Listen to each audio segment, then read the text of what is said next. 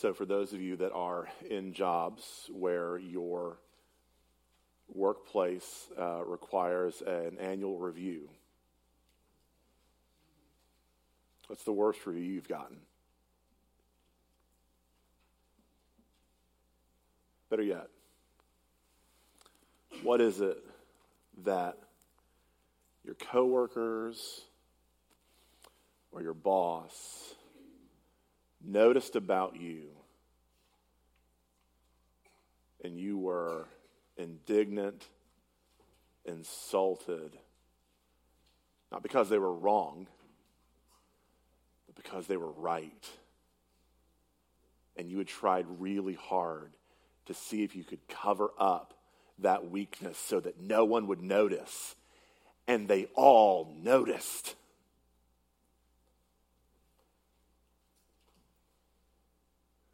Or maybe you just felt misunderstood.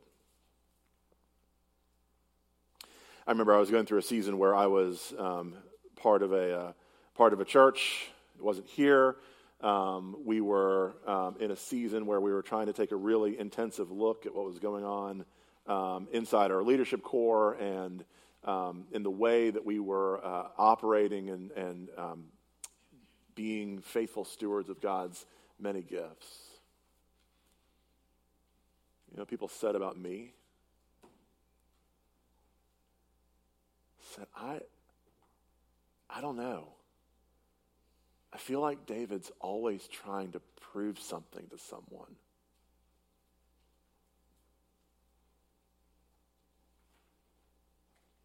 I said, man, they're right. I feel like I am always trying to prove something to someone. That I can do it, or I've got it together, or that things will be just fine. It's because I was afraid that it wouldn't be. And when you're afraid and you start overcompensating, what they really say is not that, man, David just seems like he keeps trying to prove something to someone. They say, that guy comes across as really arrogant, really proud. If you were to look in the Bible, just behind love, which is mentioned the most in the New Testament, the concept mentioned second most in the New Testament is humility. James even said back in chapter 4, verse 6, that God opposes the proud, but he gives grace to the humble. This morning, we're looking now at what James sees as logical outworkings of a prideful disposition or sins against humility when we are not walking with humility towards God. We are not walking with humility towards one another.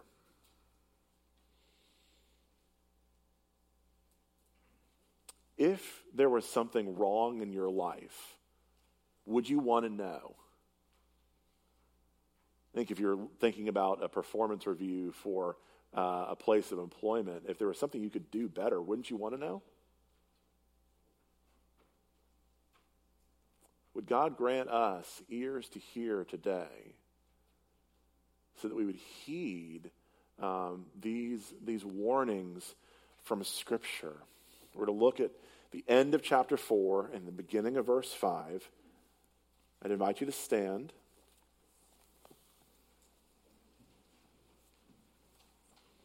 Beginning in verse 13.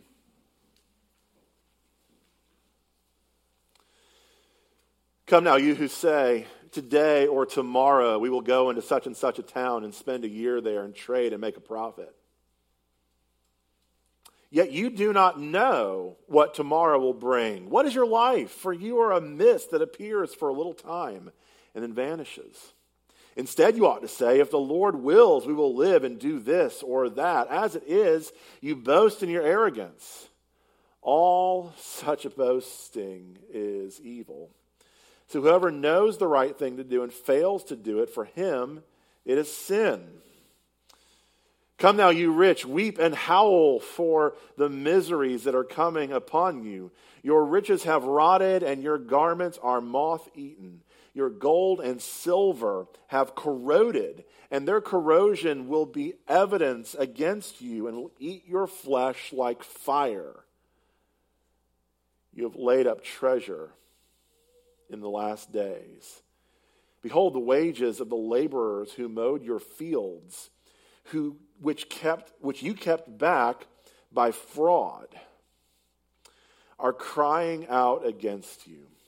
And the cries of the harvesters have reached the ears of the Lord of hosts. You have lived on the earth in luxury and in self-indulgence. You have fattened your hearts in a day of slaughter. You have condemned and murdered the righteous person. He does not resist you. This is God's word. It's absolutely true. And it is given in love. Let's pray.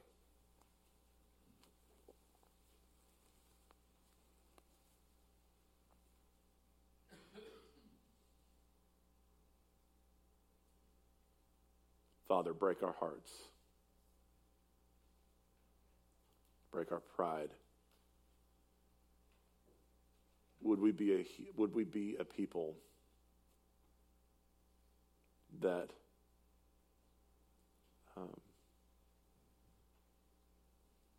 walk humbly with our God? Because this is how you've made us. And our hearts are restless until they find their rest in you. Do this, we pray, for the glory of Jesus and the gladness of your people. Amen. Be seated.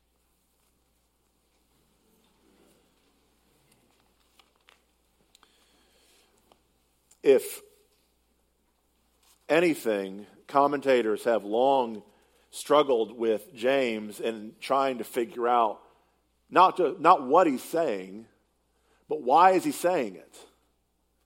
And why does he bring this thought into play? There are two big ideas in our text this morning, and both of these ideas are sins against humility. The first one we'll talk about is warnings against being presumptuous. The second thing we'll talk about is warnings against the prosperous.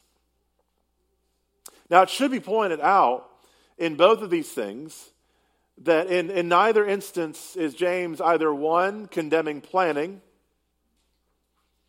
or is James condemning profit. Neither of those things are of concern for him. But if you remember back in chapter 3, James began to unpack the implications of the gospel lived out here and now, and he addressed it through how we speak. He addressed it through what we do. He said that faith without works is dead. If we're a people who have taken the good deposit of the gospel, as James talks about in James 1:18, if we are a people that have come to God and recognized that we have nothing and He has everything, and humbled ourselves and gone before Him and rested on the promises that God gives more grace, this will have a real and material impact in how we live our lives. As the teaching begins, James brings us to a point of rhetoric. He's going to ask you a question and expose the faulty thinking going on underneath it. There are three presumptions that we make that James is very concerned about. There are three presumptions that we have to be very careful to see if they're going on in our lives. The first one is this. We presume that our knowledge is sufficient. we presume that our knowledge of ourselves and the world is sufficient, and we forget our ignorance. Look at what James says in verse 13. Come now. This is these phrases, come now, are this is a common rhetorical device especially in Jewish wisdom literature, whereas it's setting up an argument to kind of expose. And so you see this, come now, and so you know that James is kind of he's about to tell you some truth. Come now, you who say, today or tomorrow we will go into such and such a town and spend a year there and trade and make a profit. Yet, verse 14, you do not know what tomorrow will bring. What's the presumption that all plans are fundamentally based on? The presumption that all plans are fundamentally based on is that the world operates as we think it should operate, and therefore plans should go according to plan. There is an entire cottage industry of planners, organizers, ways to structure and set out your life. Is the Bible against planning? No. No, in fact, Proverbs reminds us that man plans his ways, but the Lord directs his steps. What's James after here? What James is after here is things that are pride, things that are sins against humility. Now, we don't often talk about humility. We're scared to pray for it. That and patience. Just don't. Someone should write that book. If you want to see your devotional life transform, pray for patience and humility.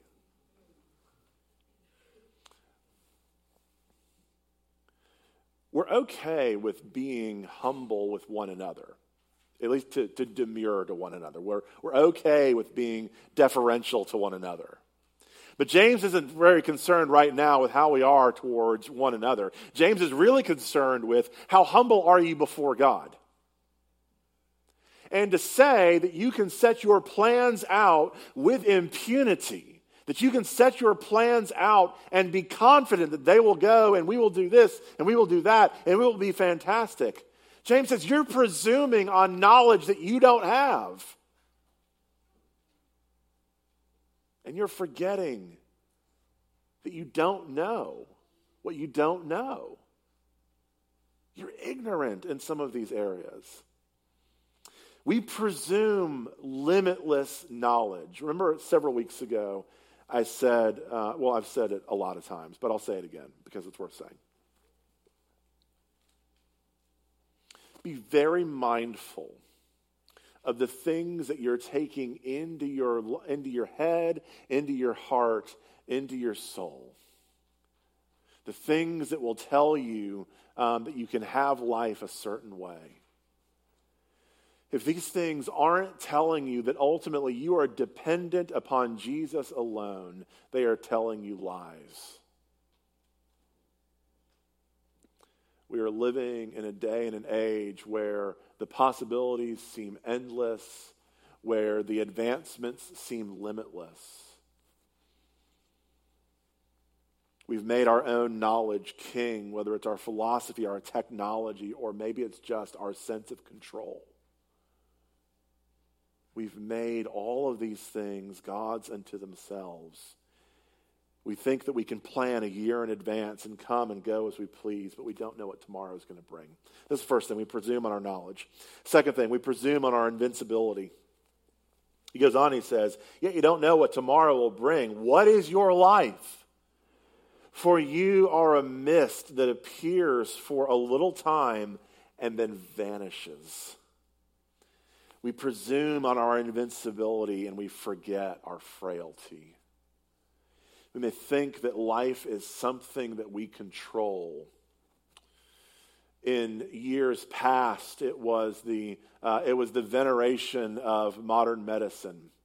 We can cure all, we can fix all, we can control all. with the right pharmaceuticals. There's been a healthy pushback that maybe, just maybe, that modern living through modern chemistry is not all it's cracked up to be. But then there's other things that have stepped into their place, right? Whether it is fitness, whether it is essential oils, whether it is natural supplements, all of it beguiles a sense of control that if I do the right things, I can ultimately control my life and my destiny. Now, I'm not saying at all that we should not pursue good and healthy living. But if you're believing the lie that adds a single moment to your life or a single bit of security to your plans, stop. It doesn't.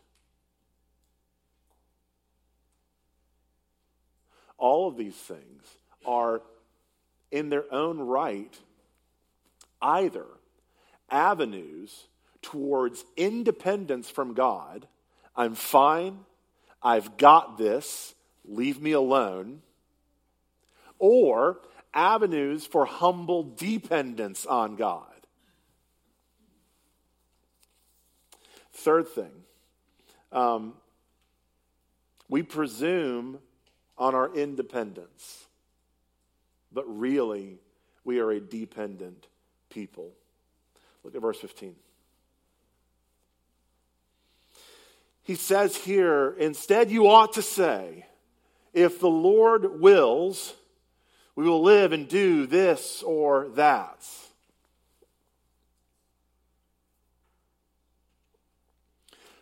We have a tendency to look to God in the big moments of crisis or choice in our lives. In fact, it's really just when we feel the weight of our inability to do anything, we run to God. So what is James actually after here? He's actually after all of the ways that we have concocted mechanisms and means to not feel our inability before God and before one another. Right?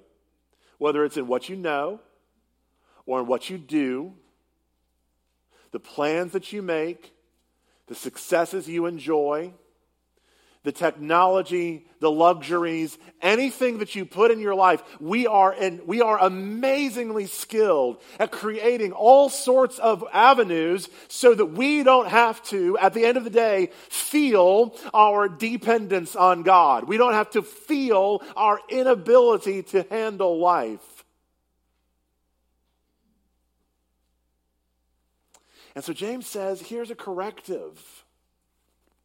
Instead, you ought to say, if the Lord wills, we will live and do this or that. Because the reality of it is, our life is not made up of those big moments of crisis or choice when we feel the weight of our inability. More often than not, we have instead countless little moments throughout our days to occupy our time and carry our thoughts. So what do we do? This is not some sort of magic incantation that you say before you go out and do what you were going to do anyway.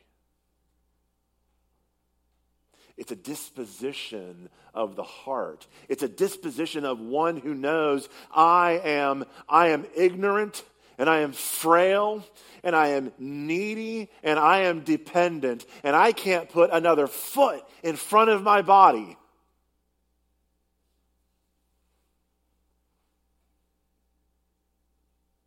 Plans are a funny thing. Years ago, a man by the name of Dr. Jack Arnold, who was the pastor emeritus at Covenant Presbyterian Church in Oviedo, Florida, was back from doing missions work in Africa. And he stood in the pulpit in January of 2004. And he began preaching.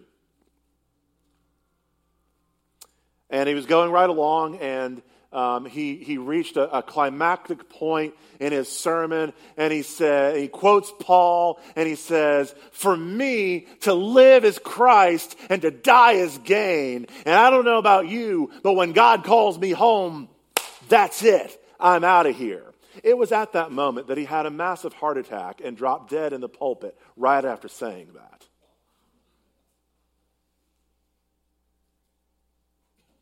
Needless to say, those looking on were shocked.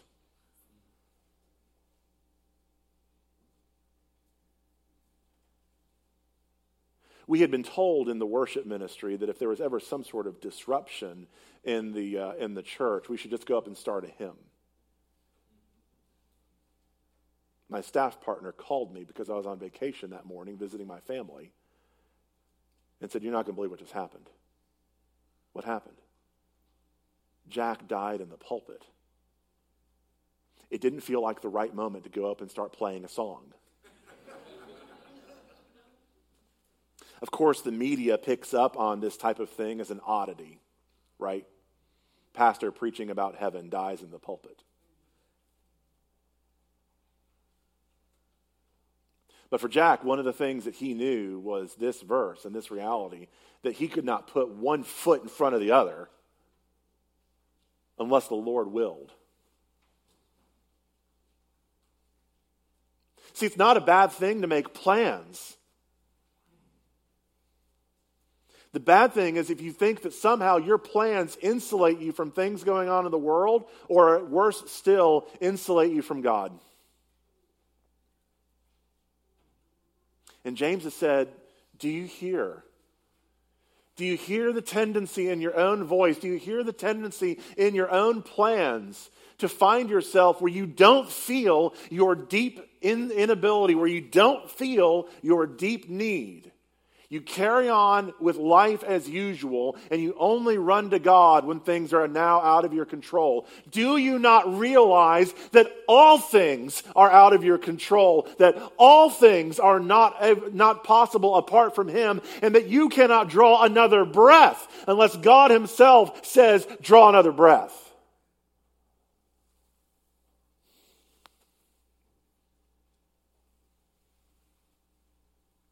No, the Bible doesn't forbid planning. Planning is entirely proper as long as we confess, remind, and reinforce in our own lives and in each other's lives that God is sovereign and we are ignorant, frail, and dependent people.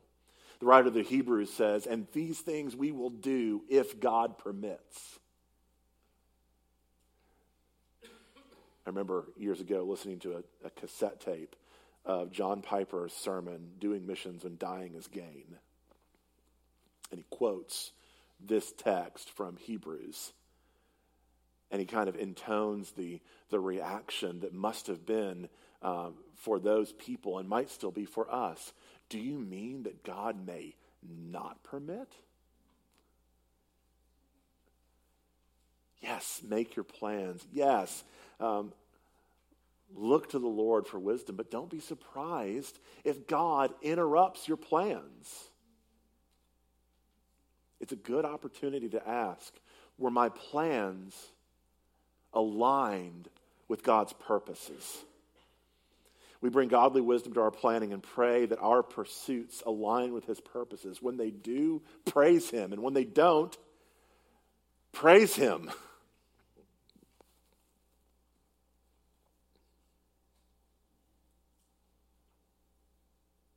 It's the planning that says, I'm going to do what I want, when I want, how I want, that James has some strong words for in verse 16. As it is, there's that word again. You boast in your arrogance. You boast in your pride. All such boasting is evil. It's not just, well, I'm not living as good a life of a Christian life as I ought to be. It's not, well, I guess I should pray a little more. It's if you are presuming that anything apart from this moment that God has given you is going to happen apart from him, that is boasting in knowledge that it's arrogant. And James says it's evil. Anything that we would do that would try to put us in positions of independence rather than dependence isn't neutral, it's dangerous. And that can be a good thing. That can be your marriage. That can be your kids. That can be your job. That can be your bank account. That can be your hobbies. That can be your idle thoughts.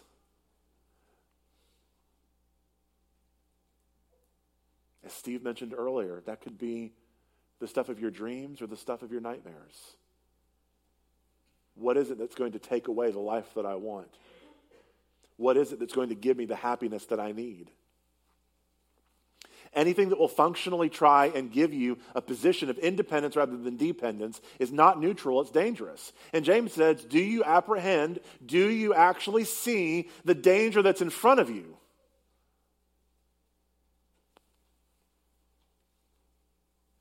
Verse 17. So whoever knows the right thing to do and fails to do it, for him it is sin. But even in saying and doing the right things, by the way, you can still mess it up.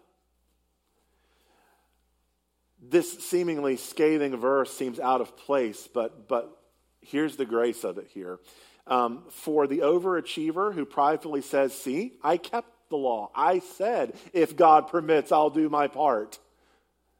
If God permits, the plan will come out. You still have fallen short. And that's good news. God gives more grace. Humble yourself and run to him. And for those who gave up, for those who said, I know the right thing to do, and I can't even do it, so I'm not even going to try to do it. Don't give up. You know what God commands. You know that he is not an evil master, but a loving father. Walk in imperfect obedience. Here's a quick litmus test for all of us who are saying, I'm a pretty obedient person. I'm a pretty, I've got the whole Christian life thing going well. Jack Miller, years ago, in his book, Outgrowing the Ingrown Church, asked this question. Because you know that you are loved by God and because you love Jesus, name one thing recently in your life that you have stopped doing because you love Jesus.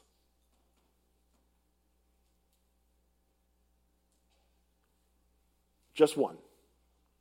Name one thing in your life that you have stopped doing because you love Jesus.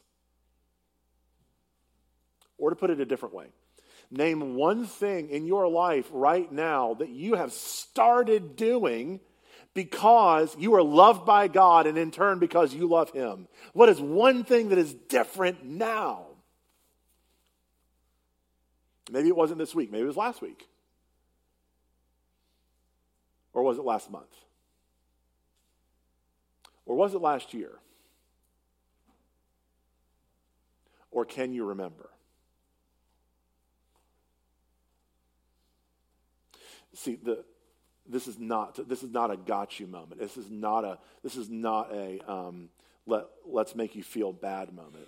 It's asking for an honest, grace-based assessment of our lives. Are we actually hearing the word of God? And are we not just hearers of the word, but doers of the word also? You see, that's what James is asking us. I don't want to know if you're a Christian in theory. I want to know if that by the fruit of your life, it could be evident that Jesus is at work in you and that you are being changed and conformed and shaped into the image of the Son whom God loves.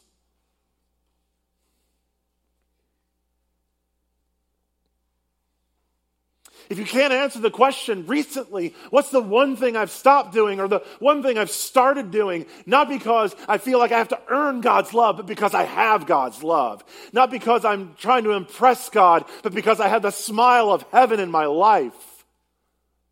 If you can't answer that question, what are you going to do about it today? What's the Spirit prompting in your heart even now that you've said, no, I don't really need to pay attention to that right now. I'm fine. Because James says the warning for us is whoever knows the right thing to do and fails to do it, for him it is sin. But the good news is God is in the business of remaking sinners.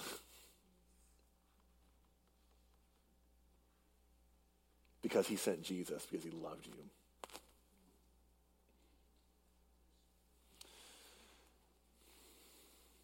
James seems to change a gear at this point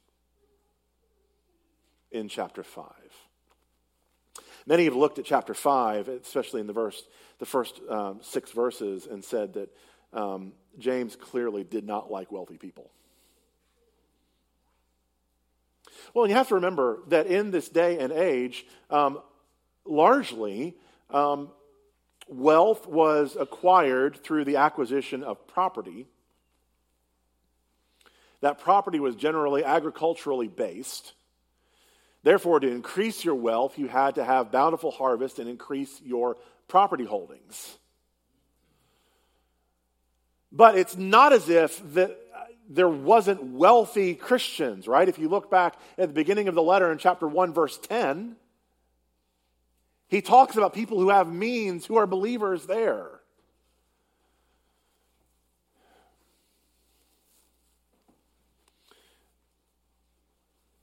James has harsh words, as does the rest of Scripture, for people who would use material status as a means of oppressing others. It's kind of like the last straw against gospel humility. Believers aren't necessarily in positions to oppress others or even necessarily inclined to do so, but there's another aspect that presents itself here. We can use our wealth to indulge ourselves and once again not feel the weight of our inability and not feel the weight of our need before God. We can use our wealth as a means of indulging ourselves and making us happy rather than worshiping God and advancing the kingdom. So consider, as we look at chapter 5, you see a progression. In verses 11 and 12, back in chapter 4, James is talking about slandering people. And remember a few weeks ago I said we're going to believe the best about people rather than presuming the worst. And in believing the best about people, we're actually going to speak about people as if we believe the best about them rather than presuming the worst about them and then telling that story. Second thing, so the sin of slander is often a private sin. Presumption, which we just talked about, is often more thoughtless than malicious.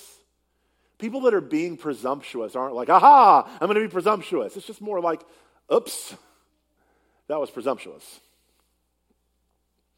Oppression, however, is very public. And what James is speaking of is systemic abuses that destroy societies at large. And isn't that the case, by the way? Whenever it is wealthy people using positions of power to oppress others, or people of wealth and of affluence who insulate themselves from the needs of others to pursue their own happiness rather than the gladness of others and the glory of God. So again, we're going back to some of the language of the prophets of old. But come now, you rich, weep and howl for the miseries that are coming upon you. It actually sounds like a verse back in Amos that he might be alluding to there. The warning of the Bible here is not against wealth. It's against those whose appetite for wealth cannot be satisfied. If you're a Christian, your satisfaction is ultimately in God. But it is also possible to flirt with other sources of satisfaction while still saying, I'm satisfied in God, but and then flirt with other sources of satisfaction. And James says, this is not good. Weep and howl for the miseries that are coming upon you. We should heed the warnings of the spiritual adultery that can come from an unchecked appetite for wealth. Verses 2 and 3 reminds us that all wealth is transitory, fleeting, and easily spoiled.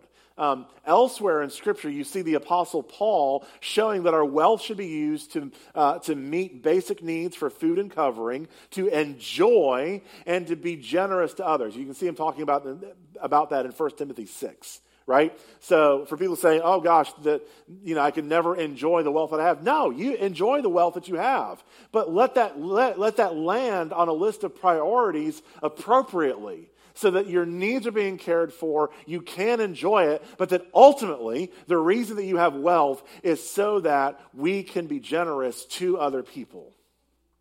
In other words, wealth is given as a means, not an end. Wealth can make us happy, but that's its secondary purpose. Its primary purpose is to serve others and point them to Jesus.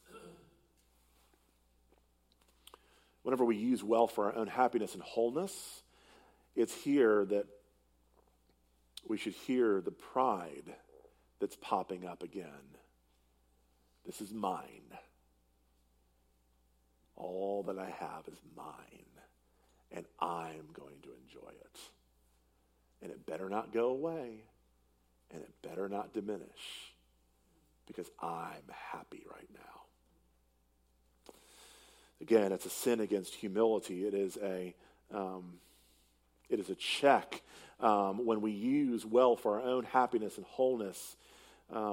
There's a pride in our own individuality and our isolation, and we should heed the rebuke of James. Your riches have rotted, and your garments are moth-eaten. Your gold and silver have corroded, and their corrosion will be evidence against you and will eat your flesh like fire. You have laid up treasure in the last days.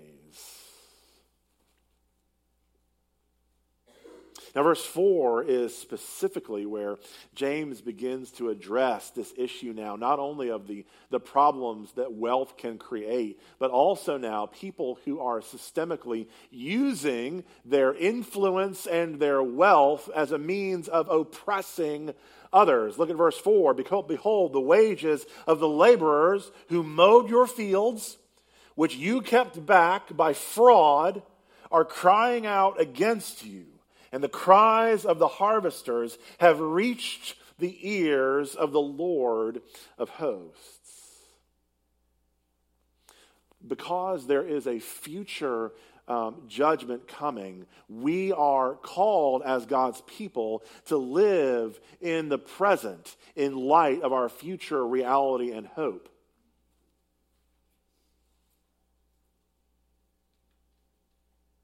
God hears the cry of the poor.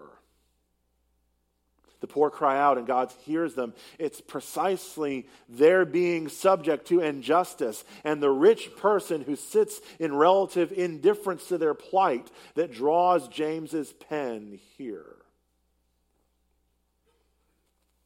What is our role as God's people in terms of seeking justice? That's a word that's thrown around a lot. I'm a big fan of definitions. I like to know what words mean when we're talking about them, so we're using words in the same way. So let me try and give you an illustration of what I think justice as in terms of the role and responsibility of the Christian looks like. I'll use it by borrowing from an old adage, right? Give a man a fish, and you'll feed him for a day. Now, giving the man a fish, this is a ministry of relief ministry. Sometimes you've got to help someone. Whether they're on the side of the road, whether they're coming to a food pantry, sometimes you have to help them. And that is okay. A relief ministry is not a bad thing. But there's more than that. Give a man a fish, and you'll feed him for a day. Teach a man to fish, and you'll feed him for a lifetime. Sometimes we actually have to work at at developing people so that they can have the basic skills and competencies, again, before the face of God. All these things we shall do if God shall permit. We do these things before the face of God so that people can also begin to get out of these cycles of poverty and injustice and towards a place of more health and wholeness. But I'm going to add a third component to this old adage that wasn't part of the original one. Figure out why the fish in the lake are dying and fix it. That's what justice is.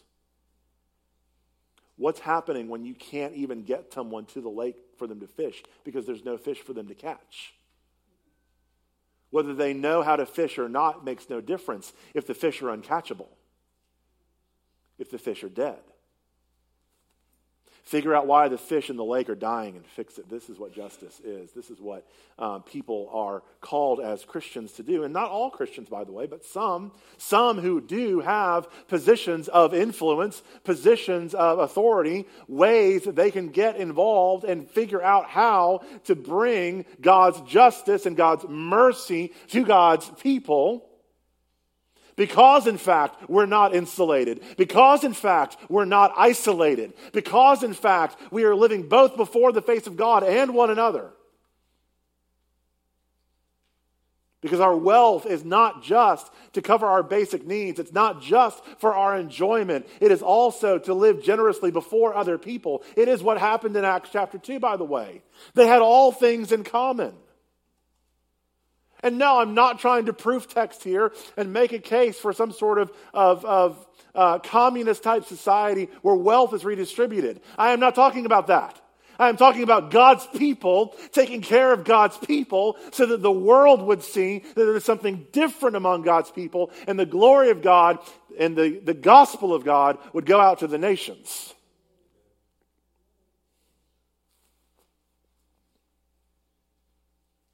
That's not wealth redistribution, by the way.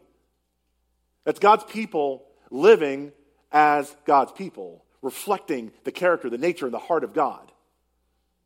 Because what did God do? God generously went into the poorest place he could, our world. And he gave of his riches. He gave us his son. And he sought us in our weakness, and he sought us in our filth, and he sought us in our lack of deserving. And he rescued us so that we would be glad and find our gladness ultimately in him.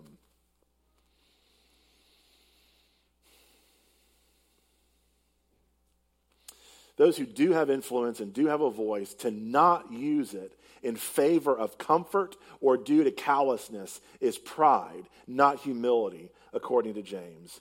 Verse 5, you have lived on the earth in luxury and in self-indulgence. You have fattened your hearts in a day of slaughter. In verse 6, look, if murder, defacing the image of God by taking its life, is the worst offense, taking a righteous person's life who does not resist is the worst of the worst. So does James mean literal murder here? Probably not. But by withholding wages, by allowing injustice to perpetrate, to not see why fish are dying in the lake, it is as if murder is happening at the hands of God's people.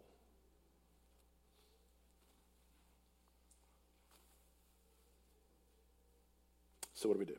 Well, we've talked about two very different things this morning, but they have both flowed out of the same head of the river. Presumption and prosperity are both avenues for God's people to walk in indifference and in isolation from God and one another by saying, I've got this, my plans are good. I've got this, my table is full. It's a way for us to find our independence from God. How do we keep our plans in such a way that we remain focused on God, his provision, and his grace? We bring our plans before the Lord and hold them loosely. And that's not just like when you first sat down in your day timer and wrote down what your plan was going to be. That's a continual going back to, God, this is yours, not mine. Are our plans being put in place so that our love for God would deepen and his kingdom would advance? Is that how your family plans? My family plans like this. Oh my gosh, we have to put a plan together.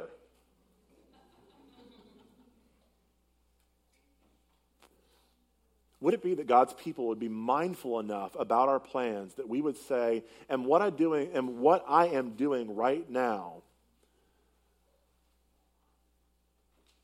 being put in place so that my love for God, my family's love for God would deepen and his kingdom would advance?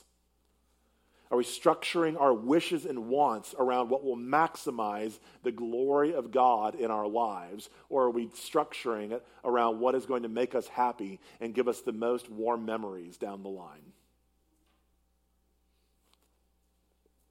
Psalm 127 reminds us that unless the Lord builds the house, we labor in vain. Unless God is in it, it is doomed to fail. Therefore, we should be reminded that whatever we do is a gift from God. If we're successful in our business, it's from God's kindness. If we achieve something great, we can be mindful to ask if God did not guide our desires and nudge us towards that godly aspiration. When we think about wealth and gain, when you think about prosperity and everything else, why are you pursuing wealth and gain? Is it to spend it on pleasures for yourself? Is it being acquired justly or unjustly? Have you asked yourself if you are rightly generous and wise in your planning and saving as you are in your prosperity and spending? Are we using our gifts and our wealth to advance the kingdom of God on earth as it is in heaven, both the spread of the gospel and the spread of the justice of God?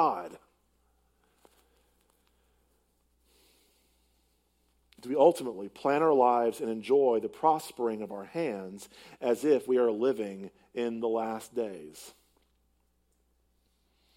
Would that we would not live as the godless rich, as James described, who grasp, hoard, and indulge. Would that it would be that we would live as stewards of our time, our plans, our talents, and our treasures, humbly before the face of God for his glory and the gladness of people that God permits us to serve. How do you do that? You can't apart from Jesus. Because unless he is your delight, and unless he is the one to whom you are bringing all the things that would otherwise distract you and detract from his glory and your gladness, it won't work. But he gives more grace. God opposes the proud and gives grace to the humble. Would God graciously, generously humble us so that today might be the day that we stop doing or start doing something because we love God and we know we're loved by him.